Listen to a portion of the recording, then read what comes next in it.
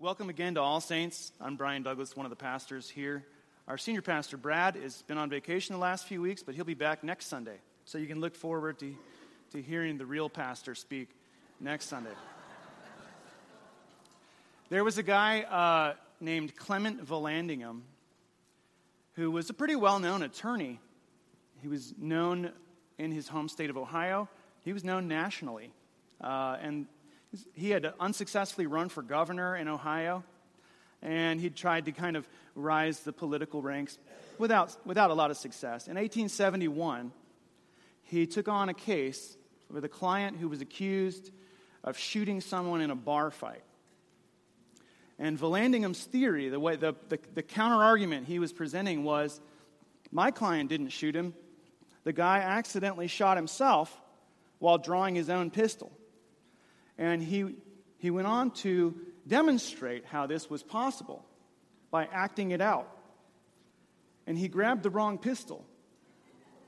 And so he actually, while demonstrating that it's possible to shoot yourself while drawing a pistol, he accidentally shot himself and died in 1871. His client was exonerated. The jury was convinced. And then 4 weeks later, he was shot and killed in a gunfight. So, I don't know. Life is funny. We all know that. Death can be funny too, sometimes. We have entire genres of movies that fit into this category. Have you ever watched a dark comedy? Like one of my favorites is The Lady Killers. It's a Coen Brothers film. And these villains are all trying to kill this old lady, and one by one they accidentally meet their own demise. It's funny, but it's a movie about death. And almost everybody in the movie dies. Death can be funny, but this passage today is deadly serious. And I'll say, death can only be funny if you're far away from it. Clement Vallandigham's widow didn't think his death was funny. And the closer you are to death, the more the reality of it strikes you, the more painful it is, the more difficult it is. And this commandment today, the sixth commandment, as we look through the Ten Commandments together, this commandment today is about death. Hear the word of God. And God spoke all these words, I am the Lord your God who brought you out of Egypt, out of the land of slavery. You shall not murder. 4 words. You shall not murder. Will you join me in prayer? Thank you, God our Father, for giving us the word. Help this word to change who we are, how we see ourselves, and most importantly, how we see you on this day. In Jesus' name, amen. You shall not murder. You think like that first generation of people, Moses comes down the mountain with the 10 Commandments, and he's reading them along, have no other gods before me, keep the Sabbath day, honor your father and mother. He's reading them off, and everybody's like, whoa, that's hard. And then he gets to number 6, and he says, you shall not murder. And it's the shortest commandment. And everybody in the room goes, whew, at least that one's easy, right? Have you murdered anybody? Me neither. I might have done a lot of dumb stuff in my life, but I've never murdered someone. And so this commandment seems, on its face, seems very easy. It doesn't seem relevant to normal, everyday life. Even more than that, on some level, it's obvious. Because every culture on the face of the earth prohibits murder. Now, they might define murder in different ways. But there's no culture in history where you can just go and kill whoever you want and everybody's like, yeah, cool, good on you, man. Here's a quote from John Steinbeck's iconic novel, East of Eden. Look now. In all of history, men have been taught that killing of men is an evil thing not to be countenanced. Any man who kills must be destroyed because this is a great sin, maybe the worst that we know. That's Steinbeck's take on it. Looks on the surface like the easiest commandment, and it's the shortest, but these 4 little words contain a lot of meaning. There's a lot here. So let's spend a couple minutes looking at what these 4 words mean. The Hebrew word reshach, which is murder,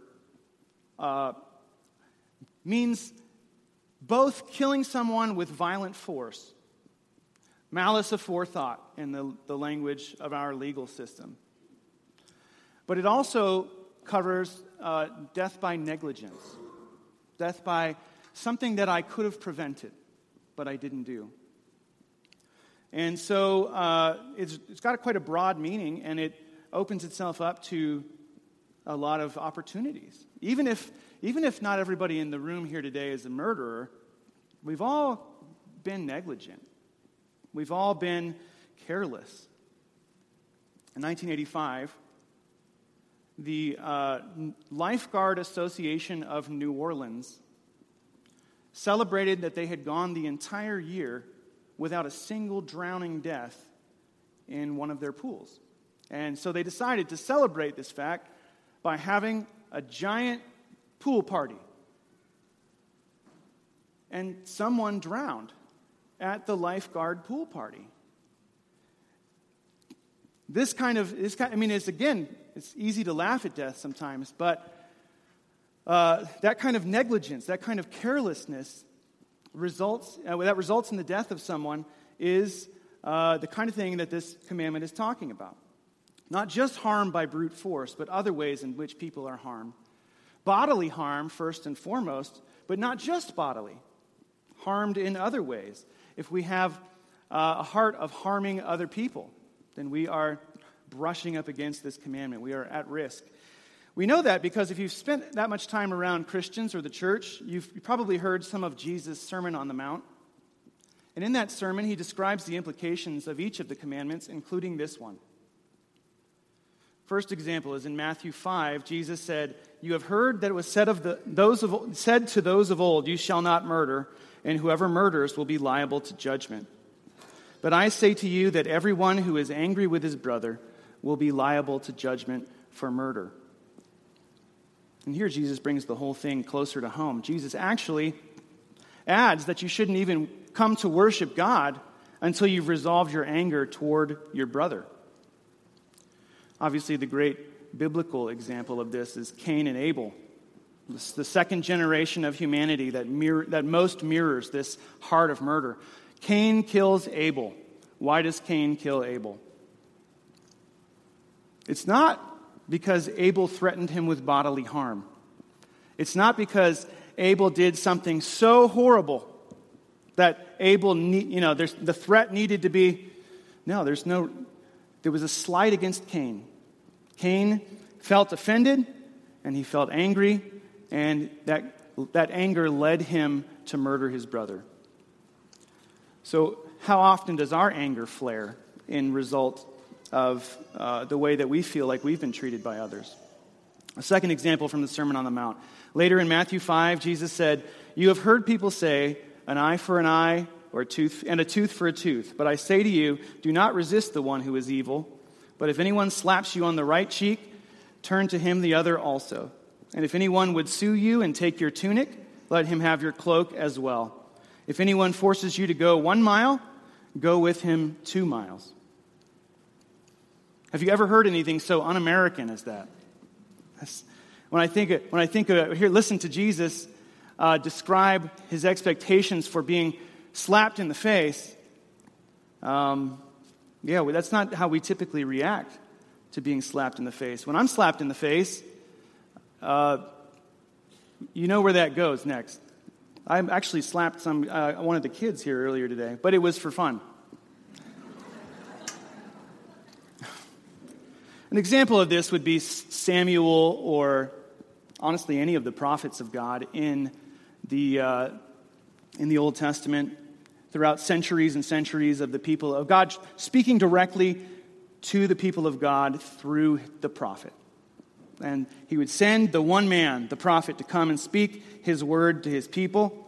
And what was the almost universal response to the prophet when he spoke to God's people? Almost without fail, every single time, the people effectively smacked him in the face. chased him out of town, condemned him, threatened him. He's coming speaking the very word of God, and he's faced with being murdered as a result of that. And this is a pattern even amongst God's people. That when God says something that we don't like, it makes us angry. We don't react well to it all the time. Another example from the Sermon on the Mount, Jesus said, "You have heard that it was said, 'You shall love your neighbor and hate your enemy.' But I say to you, love your enemies and pray for those who persecute you, so that you may be sons of your Father in heaven. For he makes his sun to rise on the evil and on the good, and sends rain on the just and the unjust. For if you love those who love you, what reward do you have? Do not even the tax collectors do the same? And if you greet only your brothers, what more are you doing than others? Do not even the Gentiles do the same? You must therefore be perfect as your heavenly Father is perfect."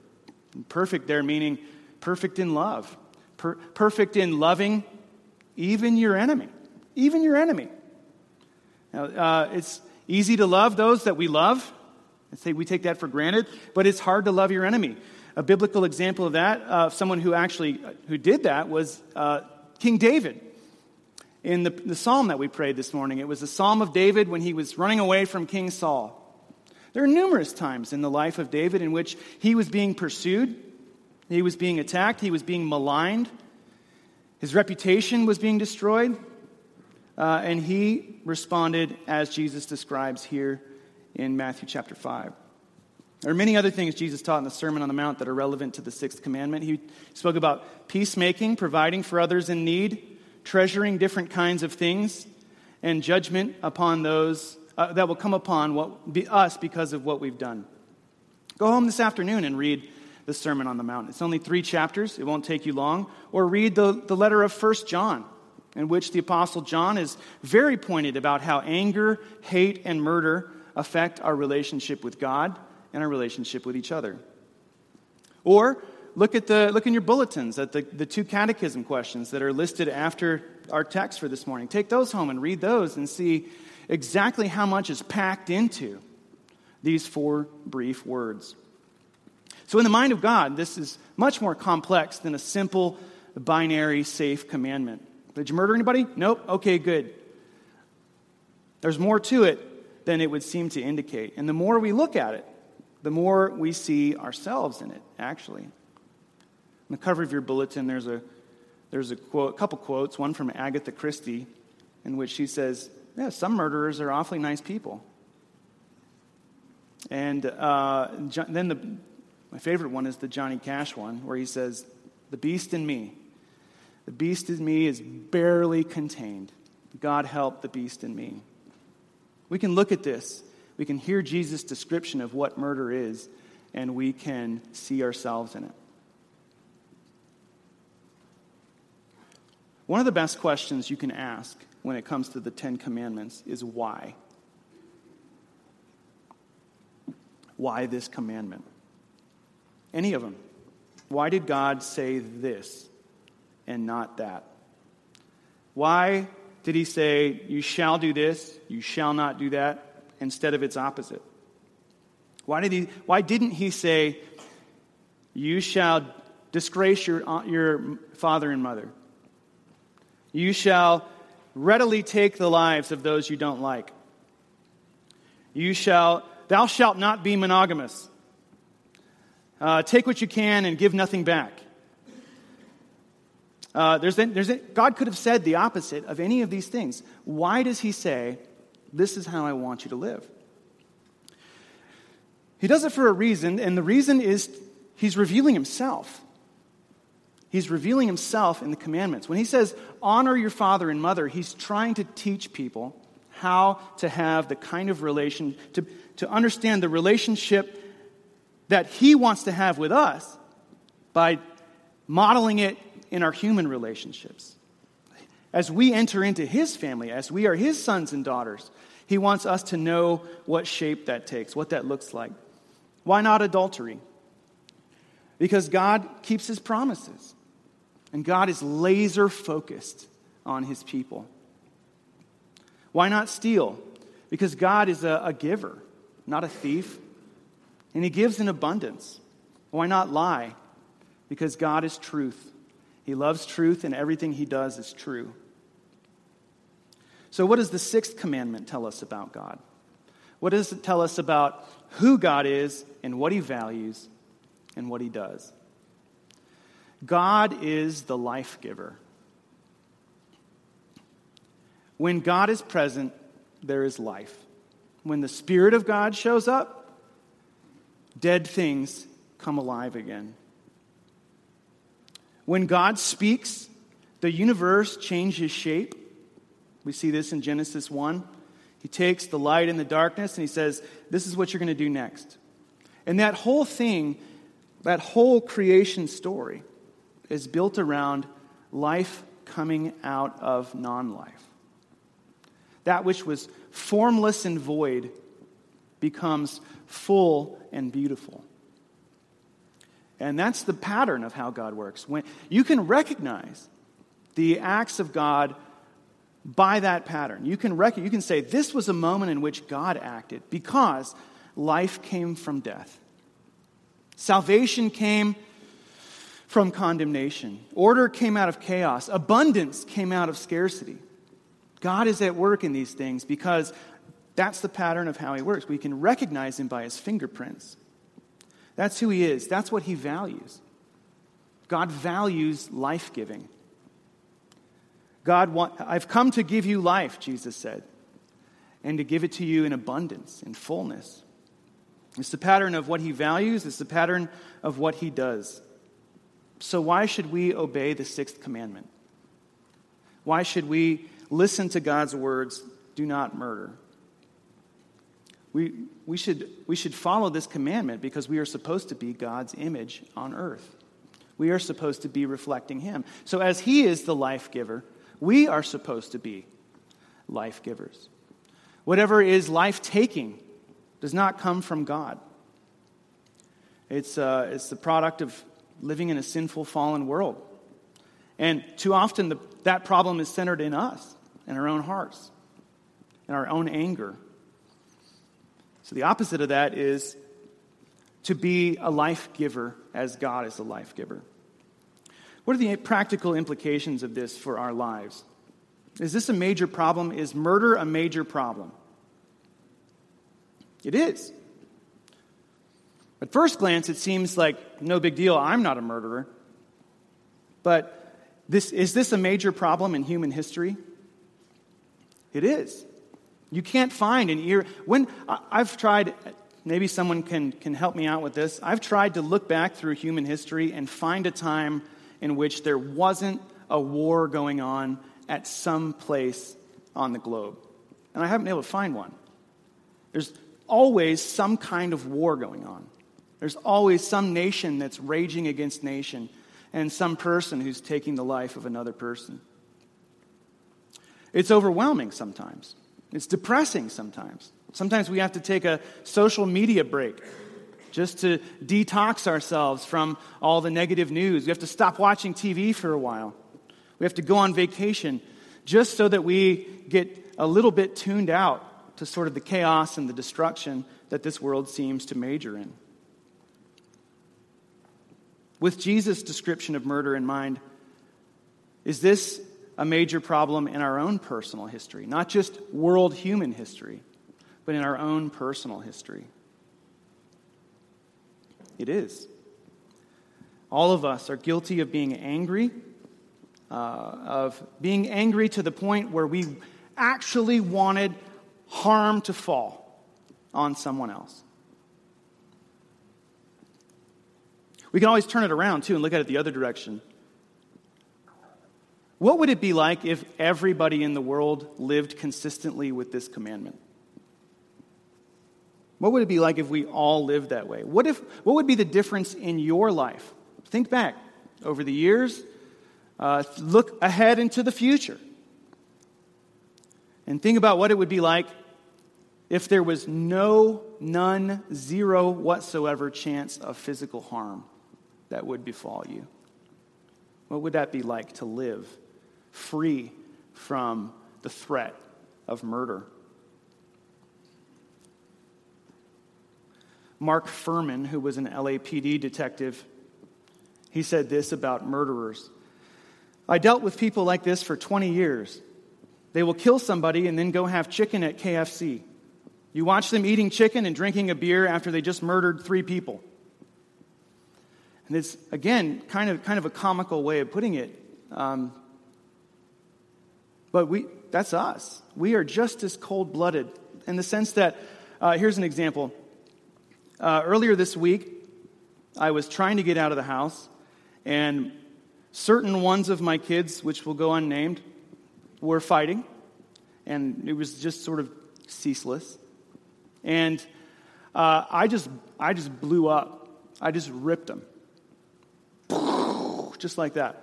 And then I immediately went out the door, got in my car, and went to a meeting at church.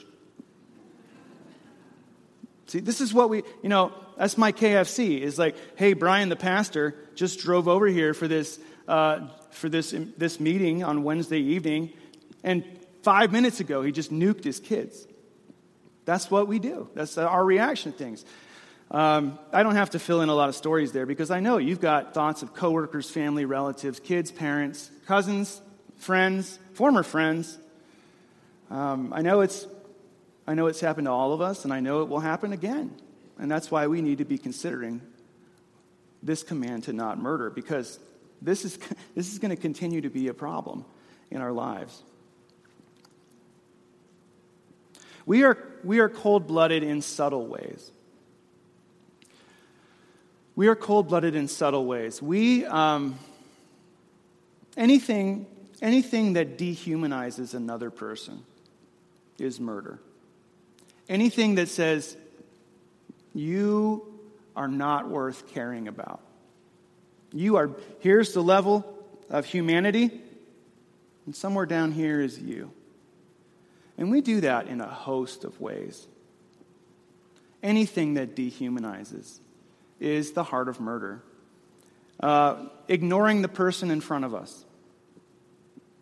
If you're in a store, I don't know, anything in normal life, your coworker's crying, and I don't know, there's any number of scenarios in which we're like, you know what? It would be easier for me to just not, I'm just going to pretend like that never happened. And it'd just be easier for me to go over here. Ignoring someone. Treating a person like a toy or a trophy. Having an attitude toward them that you exist only for my use and pleasure. That's dehumanizing. You're an object. You're a thing. You're like my puppy. And I can pet you when I want to pet you, and I can say, go outside when I don't want you around. Ghosting. Just disappearing from somebody's life. Ghosting, just, I was messaging, we were friends, and then I just never heard from them again. Ghosting certainly can be dehumanizing, and the same heart as murder.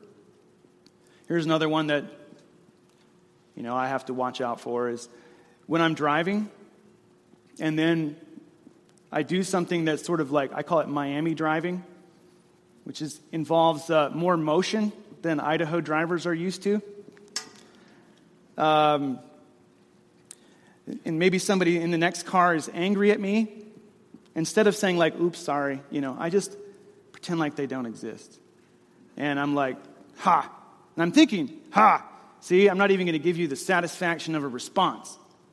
You can honk your horn and wave at me and do whatever you want to do, but I just, like, what? There's a person over there? That is dehumanizing. Saying, I don't care about you because I don't like you. That's dehumanizing. That's the heart of murder. Neglect. We already talked about this. Neglect of another person. Jesus says, if you give water to someone who's thirsty, if you help anyone out, the least of these is the phrase he uses, then you're serving me. Well, what's the opposite of that? If I neglect the least of these, then I'm disserving Jesus.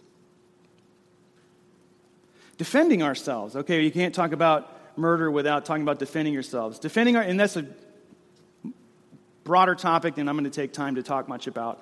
today. Defending ourselves is not necessarily murder, but doing so in a way that threatens or takes an innocent human life is definitely murder. And for that, repentance probably needs to happen on both a personal and a national level. Here's another one, subtle. You might think it falls under one of the other commandments. It does. But the pervasive use of pornography in our culture is dehumanizing. It's looking at another human being and saying, I don't care about anything related to your soul. You are a physical object. And you exist for me in this moment. And I'm disinterested. I don't want to know you. I don't want to commit to you. I don't want to be in relationship with you. I'm just going to use you as an object for my own use and pleasure. So there's a lot of ways in which this trickles down into everyday life. First read, do not murder. Woo! But when you actually process this down using the descriptions of Scripture, the way Jesus describes it, it trickles down into normal life in ways that affect all of us. So I could finish with this. I could finish with, so therefore don't do it. Don't murder. It's pretty simple, right? Don't do it. And you could say, well, okay, I'm going to leave this room today and I'm going to murder less. I'm going to work on my murder rate. I'm going to improve my murder stats in some way. But there's a problem with that as the closing line. If I say, okay, don't do it, go from here and implement that in your lives, there's a problem with that. It's already too late. We're all already guilty. So I want to finish with this simple idea. Jesus died to save murderers. That's the good news. Jesus died to save murderers. And he demonstrated that very graphically at his own death. Think about how many people in that crowd who were yelling, crucify him, crucify him. We don't know how many, but I'm sure that some of the people in that crowd later were like, oh, you're the Savior. And they believed in him. And they followed after him. There's a whole generation of people who put Jesus to death. And he died for them. He died to forgive the murderers. So are you a murderer? Don't be afraid. Jesus can forgive even that. He can forgive even murder. While we were yet murderers, Christ died for us. And then from Jesus' own example, we learn that all human life is worth preserving. All human life is worth sticking up for. It's worth fighting for. It's worth protecting. And we, the people of God, should be the leaders when it comes to valuing and protecting human life. Humans are not only made in God's image, they are the objects of Jesus' love. So often I tell myself, particularly when I'm not doing particularly well on a day, I think to myself, this one thing I know is that the God who made me loves me. He died for me. He knows me. He likes me. He talks to me. He listens to me. He is with me even to the end of the age. That's the commitment that he's made. Is that true of every human being? Does the God who made them love them? Does he know them? Does he speak to them? Is he with them? Is that true of every human being? Yes. Yes. Even the sick and the aged? Yes. Even the awkward and the ugly? Yes. Even the unborn baby? Yes. Even in cases of rape and incest? Yes. Maybe you ask, maybe today you ask, even me? Does Jesus love me that way? Even in my depression and anxiety? Even in my failure and my disgrace? Even in my pain and frustration and desperation? Is my life even worth living? Jesus says yes. It is. You, even you. Jesus says yes. I try to remember that whenever I meet someone. But no matter how rough around the edges they might be, there's the image of God right there. In some way, it's preserved in, I think, every last human being. We can see the beauty of God's character in every person. Even me? Yeah, especially you. We read from Romans 8 earlier in the service. Who shall separate us from the love of Christ? Shall tribulation or distress or persecution or famine or nakedness or danger or sword? Listen, if a guy with a sword can't separate you from the love of Jesus, right? If the whole world being against you can't separate you from the love of Jesus, no pain, no suffering, no failure, no nothing can separate you from his love.